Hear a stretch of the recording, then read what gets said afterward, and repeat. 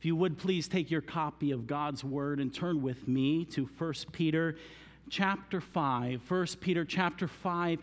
This morning we are going to learn of one of the greatest ways in which we can receive God's grace. God's grace poured out upon us. But we're also going to learn about one of the greatest things that will prohibit or interfere with God being able to pour out his grace, and will also be and is also one thing that not only inhibits the grace of God being poured out upon us, but also God resists. This morning we're going to learn about pride and humility. Pride and humility, and how important humility is in the Christian life, and how devastating pride is in our lives, in our families, and in our churches. Humility and pride. We're going to also learn of God's grace, which is what is needed in all of it. It's the foundation. We will also learn of the importance of being subject one to another, of preferring and honoring one another. And we're also going to learn a little bit, we're going to come back to this later, but we're going to learn a little bit about when we find ourselves in pride, that one of the most arrogant and prideful beings ever to be created seeks to knock us down. In fact, the phrase used is to devour us. And it's very intriguing to me that this comes here as right after the instructions and admonitions given regarding pride and humility.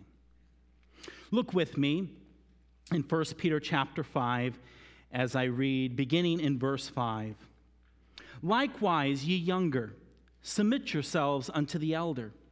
Yea, all of you be subject one to another, and be clothed with humility. For God resisteth the proud, but giveth grace to the humble. Humble yourselves, therefore, under the mighty hand of God, that he may exalt you in due time, casting all your care upon him, for he careth for you. Be sober, be vigilant, because your adversary the devil, as a roaring lion, walketh about, seeking whom he may devour. Whom resist, steadfast in the faith, knowing that the same afflictions are accomplished in your brethren that are in the world. Here we have an admonition given to the church, given to the saints, who are described in this same epistle and letter as pilgrims and strangers. We're just that in this world in which we live, as we are looking for our blessed hope in the return of the Lord Jesus Christ to be with him. But there's a lot of interrelations that takes place. Last week, we saw in the beginning of chapter 5 the admonitions given regarding the elder, pastor, and bishop in the church and the importance of his role in feeding the flock and taking the oversight of the flock. The importance of that. And now in verse 5, we have a transition phrase where it speaks of the likewise, where it's a continuation of that theme, and it's dealing with the submission. Speaking of the younger, submitting yourselves to the elder.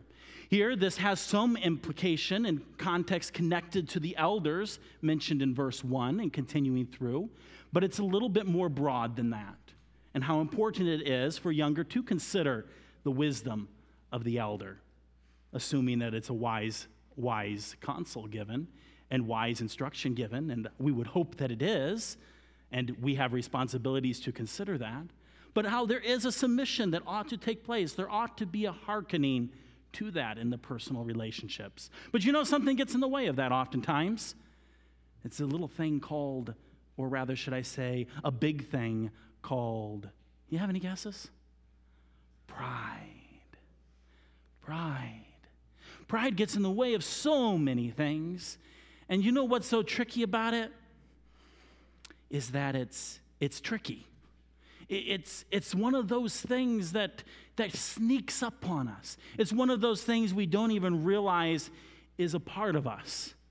But you know, when there's trouble here of submission, and as the admonition goes on, all of you be subject one to another. Sometimes we get caught up in the idea of hierarchy. I remember when I was a kid, I loved to quote this verse. Younger submit to the elder. Did you hear that, Nate?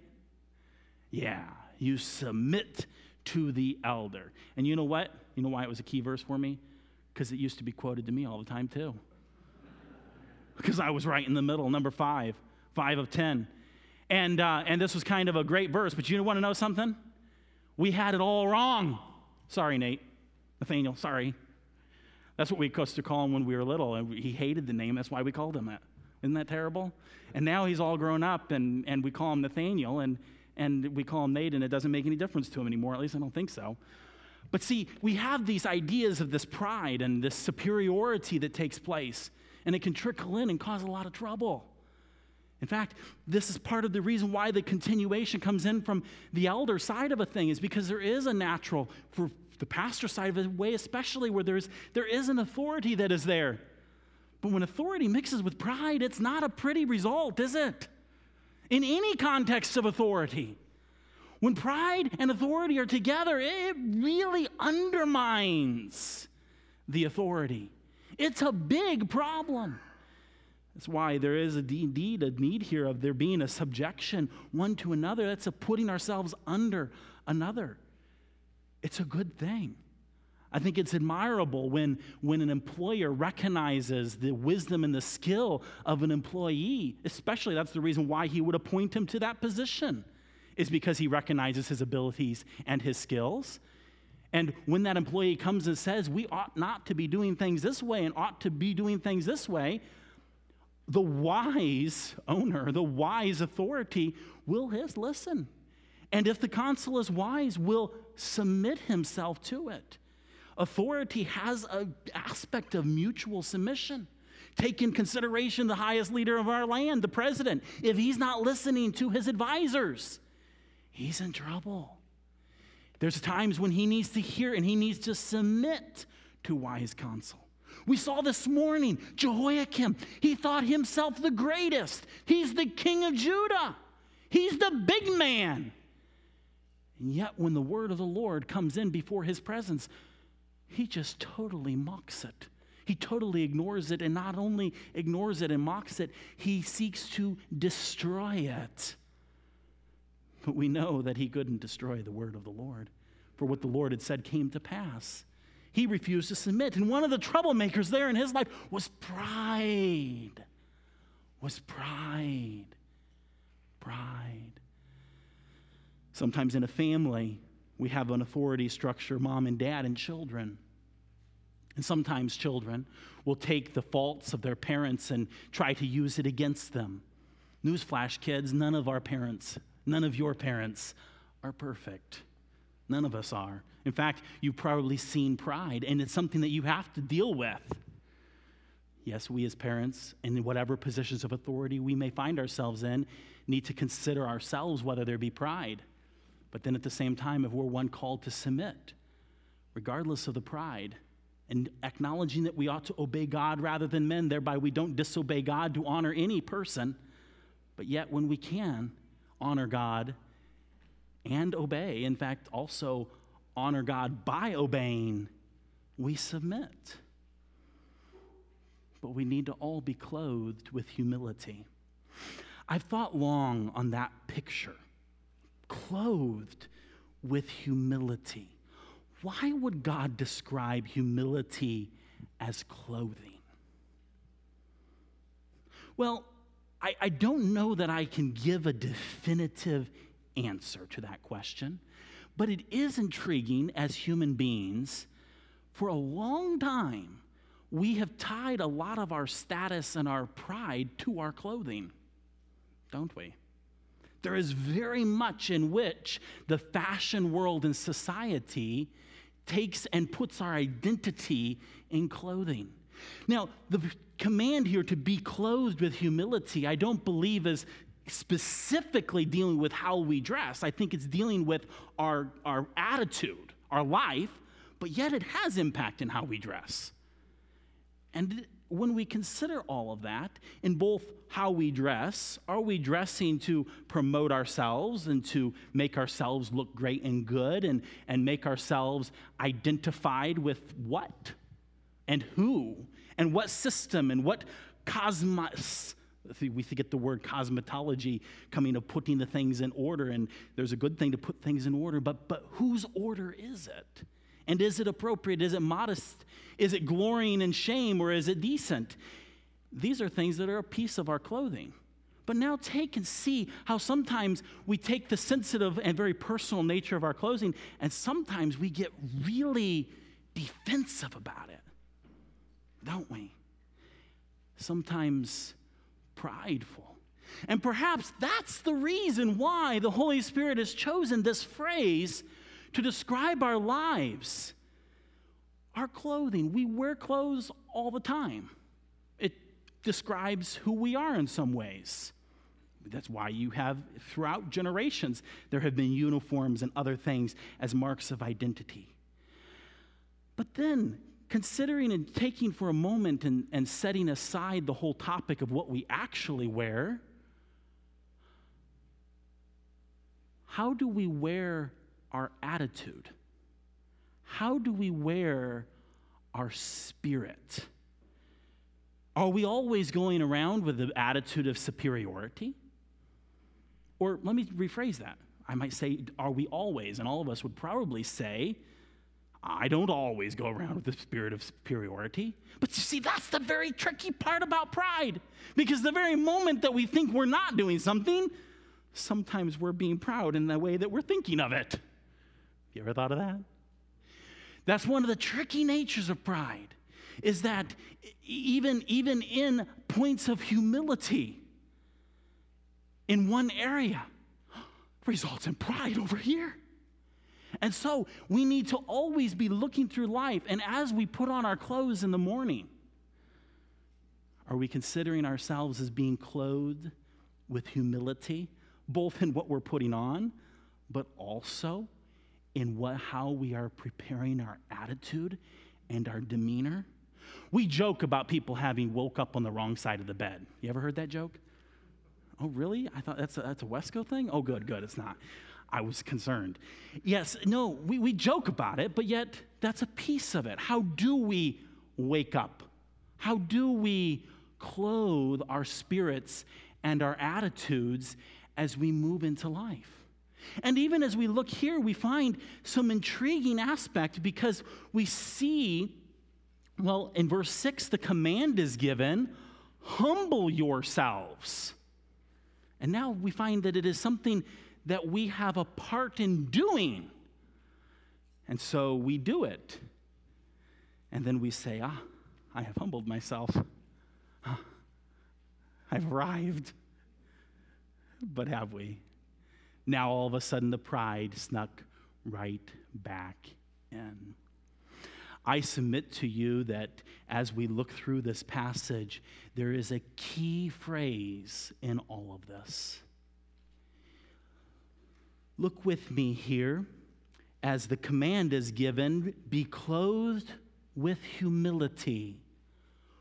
For God resisteth the proud and giveth grace to the humble. The key word there is grace. Grace from God. You see, as we continue through our lives, when we put on our clothes in the morning, do we recognize and give account that we are clothed as believers in Christ's righteousness? Do we, as we clothe ourselves, acknowledge and recognize that by God's grace, we put off, another picture of clothing, those things of the world. We put them off as we put on the armor of light. As we put on and consider that Jesus, we don't really put it on, but by faith we recognize that Jesus has clothed us in his royal garments of righteousness. Do we consider the fact when we clothe ourselves that our righteousnesses are as filthy rags and do fade as the leaf and fly away as the wind blows the dead leaf? Do we recognize that we are but dust? While at the same time, do we recognize that we are created in the image of God, his most cherished creation? And do we recognize and realize that as believers, we're more than in the image of God? We have now become joint heirs with Christ. We are special. You see, sometimes humility is put away in the modern psyche and psychology philosophies because they think of it as the pushing down and the oppressing of the person. No. True humility doesn't view yourself as dirt and walking around, woe is me. True humility recognizes, yes, I am but as dust, made in the image of God, of unbelievable value to God. The one who is the greatest, the loftiest, the most mighty. And he gave his life for me.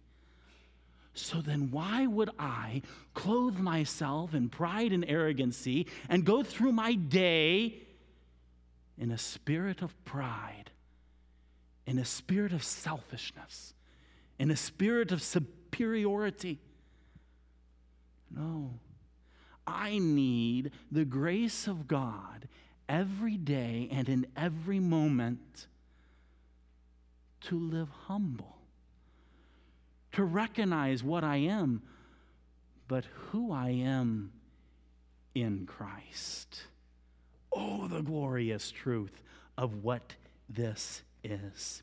I'd like for you to turn back to Isaiah chapter 57. Isaiah 57 has an incredible description of contrast. A contrast between who we are and who God is. Now keep in mind, 1 Peter was written to a people, to the saints who were pilgrims, were strangers. They were hunted and persecuted. They had a lot of big men in their lives who sought them much trouble. And sometimes when we've got the big man pushing down on us, we often want to stand right up, right? Well, how we stand right up? Is it in humility or is it in pride? And in all of this, we need the proper perspective. Pride is an intriguing thing because it's very much a comparison question, okay? So you think about who you are, and you think about who you are compared to the rest of your family. You think about who you are compared to the rest of your church. You think of who you are compared to the rest of your coworkers. Well, that's a dangerous thing. And in fact, oftentimes doing those kinds of comparisons will cause us to become a very proud people. Very proud. But there is one comparison that is very legitimate. And that's a comparison between who we are and who God is.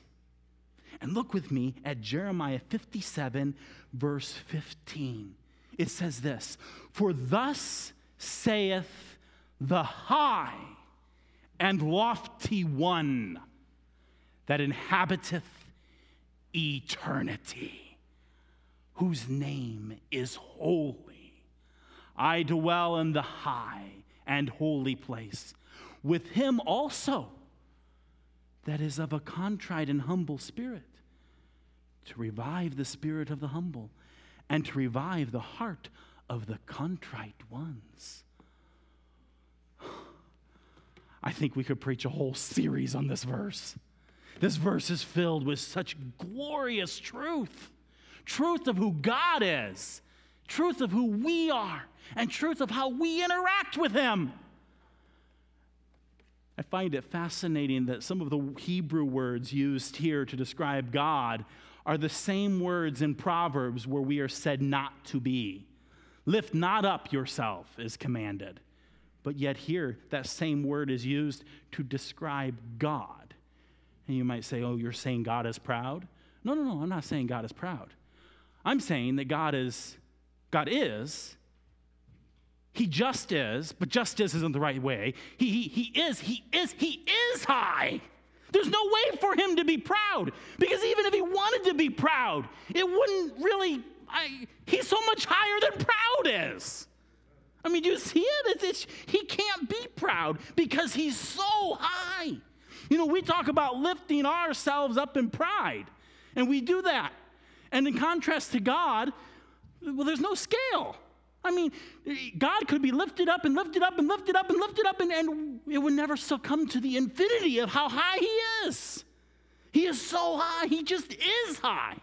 He's everything. And that's the reason why it's so laughable or foolish for us to lift ourselves up. We can contrast. We don't even register on the scale. The greatest, most educated, most powerful, most wealthy person ever to live didn't even register on the lifted up scale in God's definition. I mean, didn't even register at 0.00000000001. Nobody even registers on that scale of high. God is high to the infinity. He is high. But I love this here. He's also holy.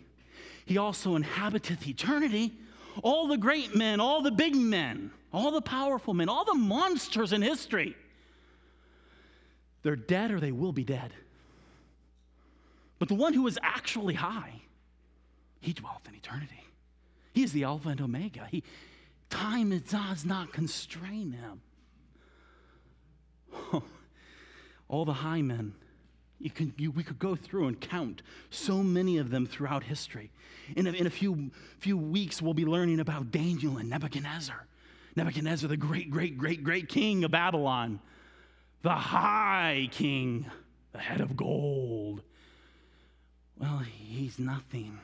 And even in his own dream of the head of gold, then he tried to make himself the whole thing of gold, failed to recognize that there's one greater.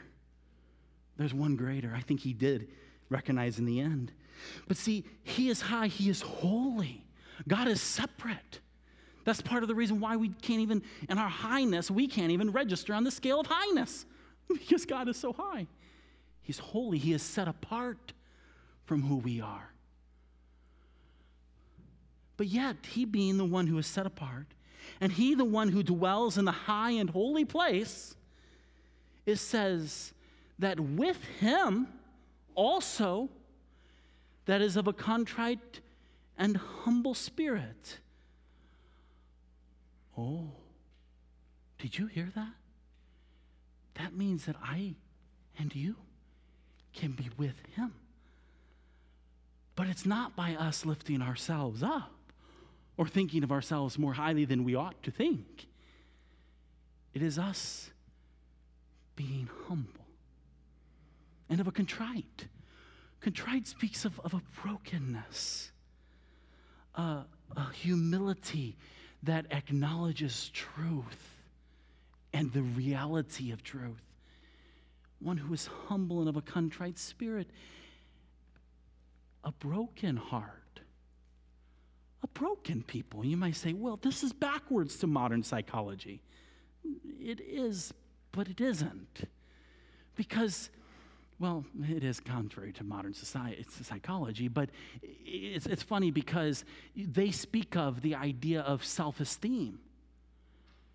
Well, we may not call it self-esteem, but what's being described here is that the one who is broken is the one who is, by God, revived and dwelling in the highest of the highest of the highest. Talk about self-esteem. I mean, all the self-esteem doctrine becomes insignificant when we recognize that the true fact of the matter is that when we are humble, when we are contrite, when we are broken before the high and holy one, that is in that moment that he lifts us up and he revives us and he puts us right there with him. And then when all the big bad men who have lifted themselves up against us, we realize that we have nothing to fear because we are seated in heavenly places with the high one, the lofty one. Notice the word one, the one who inhabiteth eternity. And therefore, no matter what the big men, the high men around us may be or do, we're in his presence. You see, it's he that lifts us up if we come back to 1 Peter. Notice here, it says, for God resisteth the proud and giveth grace to the humble.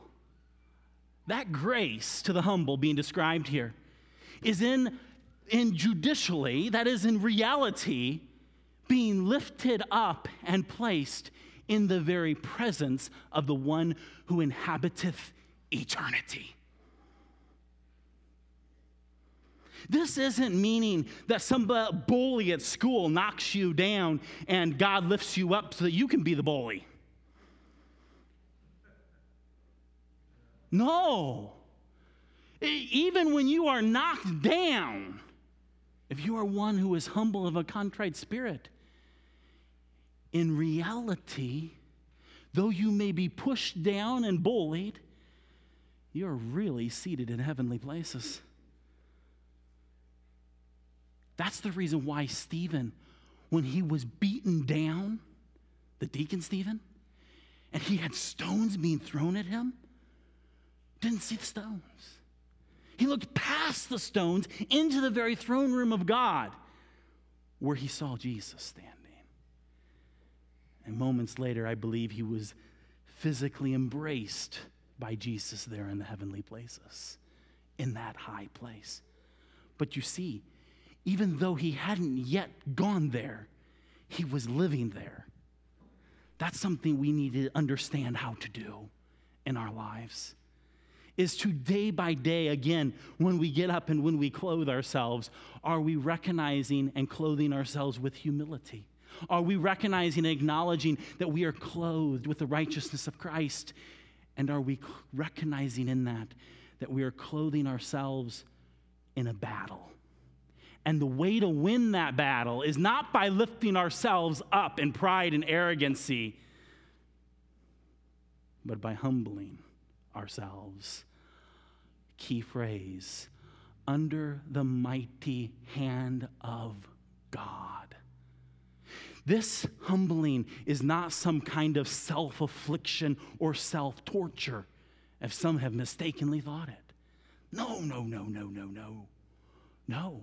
It is a recognition of who we are as frail human beings whose lives are but a vapor.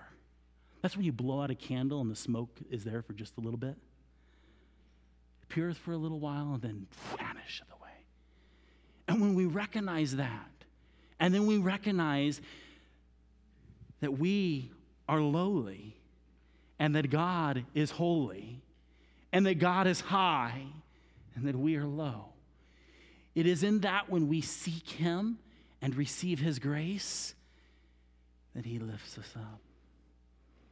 And when we go through the day, we can live that day reckoning ourselves and truly, judicially, as seated in heavenly places. Because if we're doing the opposite, God resists us. God resists us. See, the hand of God can be there resisting us, but when we place ourselves under the hand of God, it's in that his hand lifts us up. What's our relationship to God's hand? Sometimes we walk in pride and we've done wrong. You know, every time we sin, we're really walking in pride. we're really saying, God, I know better. I got this. I can do what I want to do. I will be like the Most High. Now, we don't say it that way, partly because we're too proud to say it that way, because we know if we said it that way, we'd be sounding like somebody else. So we don't say it that way. But our heart says it. When we intentionally choose to disobey God, or we choose to not obey him, we are saying, I am like the Most High. I am God. I'm curious, when I make that reference of I am like the Most High or I am like God, how many of you know who I'm talking about who first said that? Oh, good, I'm glad that you know, but we need to turn over there real quick because some didn't raise your hands, and I think truly because you don't know. Turn with me to Isaiah 14. Isaiah 14, we're there in Isaiah. We were looking there in Isaiah 57, and turning back to Isaiah 14, we meet a man whose name is Lucifer. You know, he's got many names. In 1 Peter 5, we find out that he's the devil, the adversary, Satan. That's that word. Satan means adversary. Satan, the devil. Devil means accuser. He's the adversary accuser. And here we find back in Isaiah 14, he's referred to as Lucifer, the shining one. And here the question is asked, Isaiah 14:12, how art thou fallen from heaven, O Lucifer, son of the morning? How art thou cut down to the ground, which didst weaken the nations?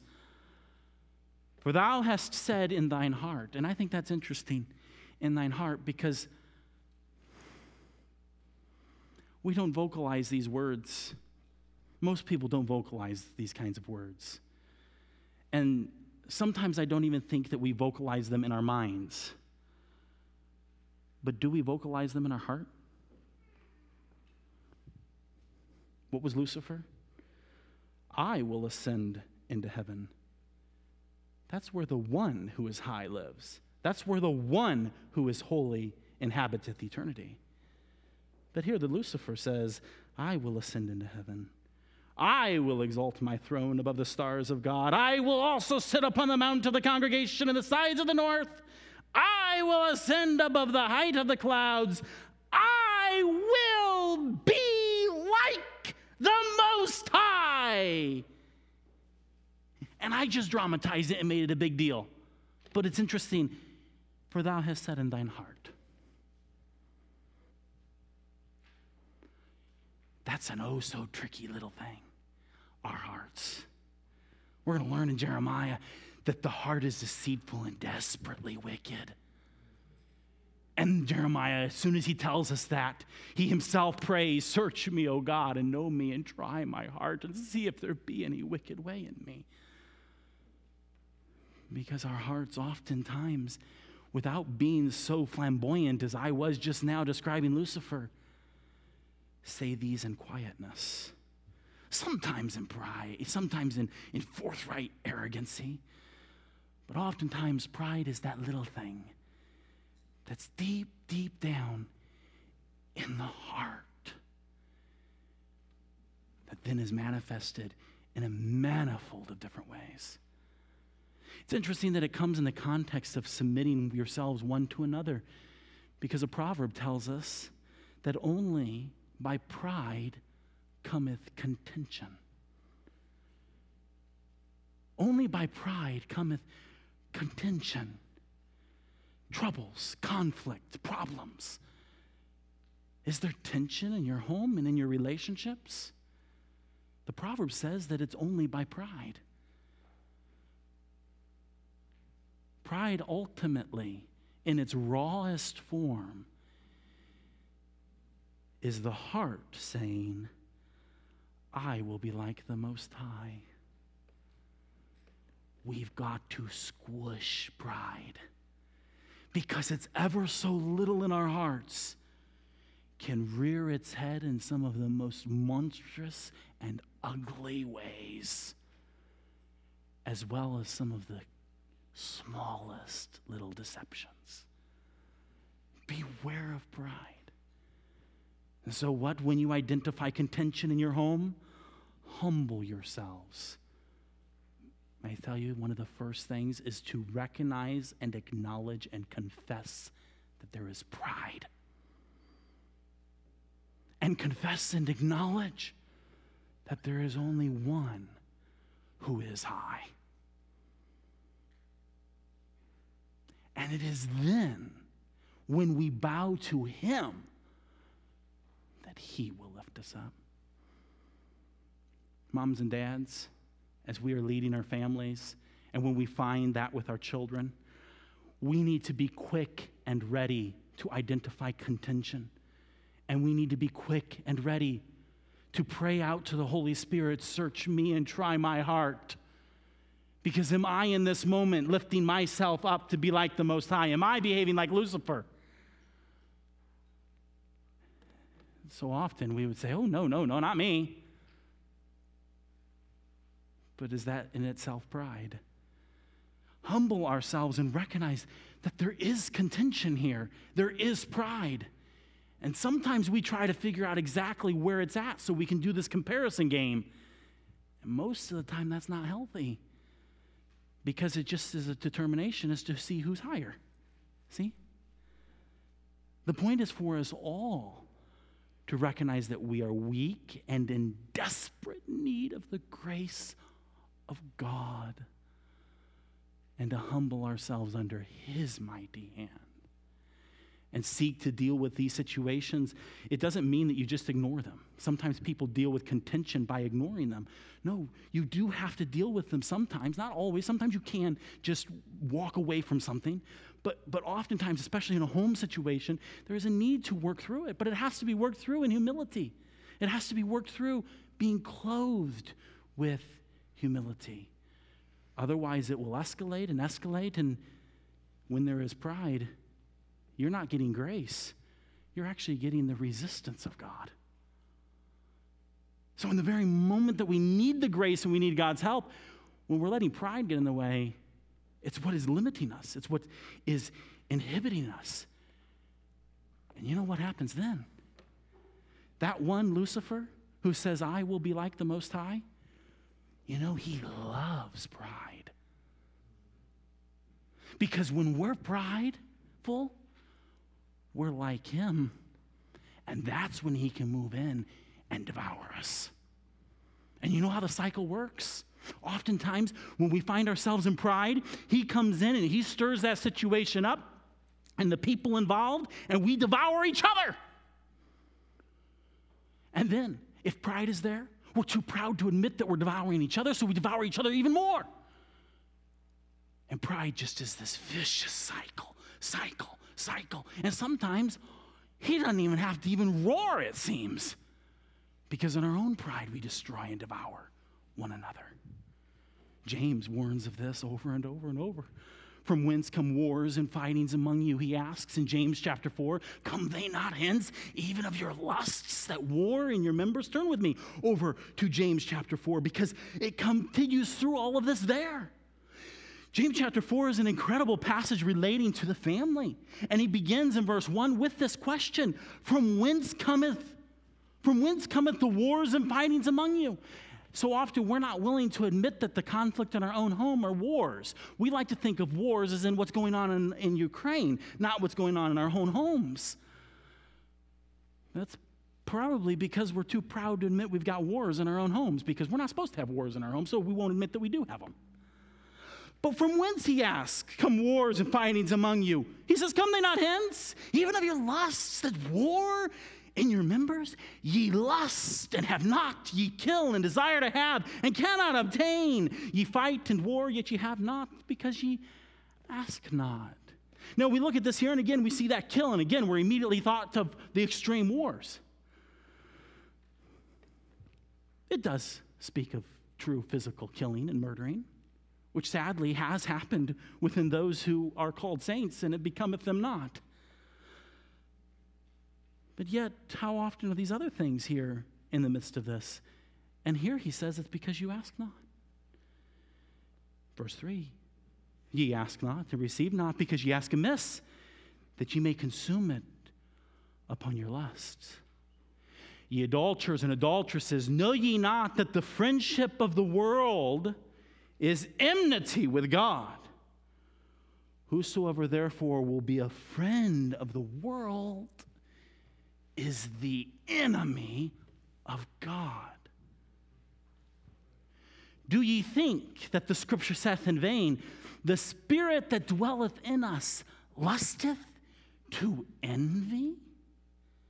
You see, we're going to find out here that all of these things are sourced in pride. Because James is going to quote the same passage from Psalms that Peter's quoting. We haven't gotten there yet, have we? For look what it says. Verse 6, but he that is God giveth more grace. Wherefore he saith, God resisteth the proud, but giveth grace unto the humble. Submit yourselves therefore to God. Resist the devil, and he will flee from you. Draw nigh to God, and he will draw nigh to you. Cleanse your hands, ye sinners, and purify your hearts, ye double-minded. Be afflicted and mourn and weep. Let your laughter be turned to mourning and your joy to heaviness. Humble yourselves in the sight of the Lord, and he shall lift you up. And he goes on. Here you see in James chapter 4, you want to know what it means to humble yourself. Some details are given here. Ultimately, and very, very specifically, it begins with confession. That is, beginning with admitting, I'm proud. But confession is more than admitting. True confession is agreeing with God. If God were to look into your heart and search your heart this morning, would he find it lifted up? Or would he find it humble? Even Jeremiah, the great prophet, when he recognized his heart, he prayed, search me, O God, and know my heart. Try me and see if there be any wicked way in me. James and Peter, did you know they have the same source? They have the book of Proverbs. And in Proverbs chapter 3 and verse 34, they're quoting. There it's worded a little different in our English translation. Surely he, God, scorneth the scorners, but he giveth grace unto the lowly. Lowly is not some kind of woe is me. Lowly is a recognition of who we are before the high one. And so as we look here at this, are we clothed with humility, recognizing that God resisteth the proud, but that he give grace to the humble? Do we humble ourselves under his mighty hand, that he may exalt us, that he may lift us up to where he is at, the high place? And in all of this, it's interesting that the casting all your care upon him, for he careth you, is thrown in here. You know, sometimes the lowly, the humble, are exploited. And the response in that time is not to get proud, but to cast your care upon him and continue living humbly before God. Do we walk humbly with our God? May we this morning pray as Jeremiah did. Search me, O God. And if the Holy Spirit of God reveals to us a heart of pride, ever how small we may think it's lifted up, may we confess it, forsake it, as we humble ourselves under God's mighty hand and his amazing, amazing grace.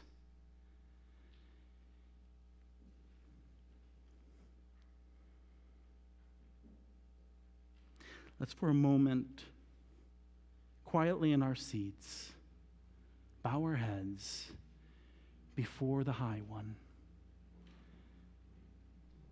the Holy One, our God.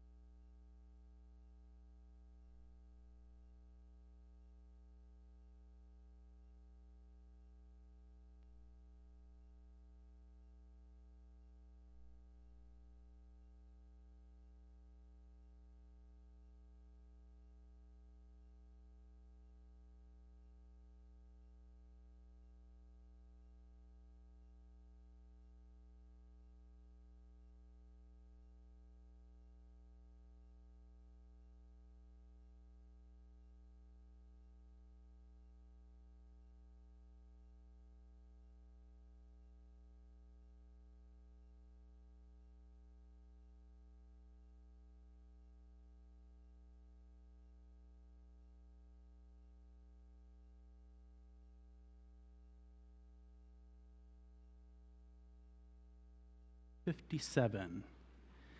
Cleanse me. Or the song of David, the song and prayer of Jeremiah, and others before us, the prayer has been put to song. Search me, O God. Let's stand together and sing and pray together. Hymn number 57.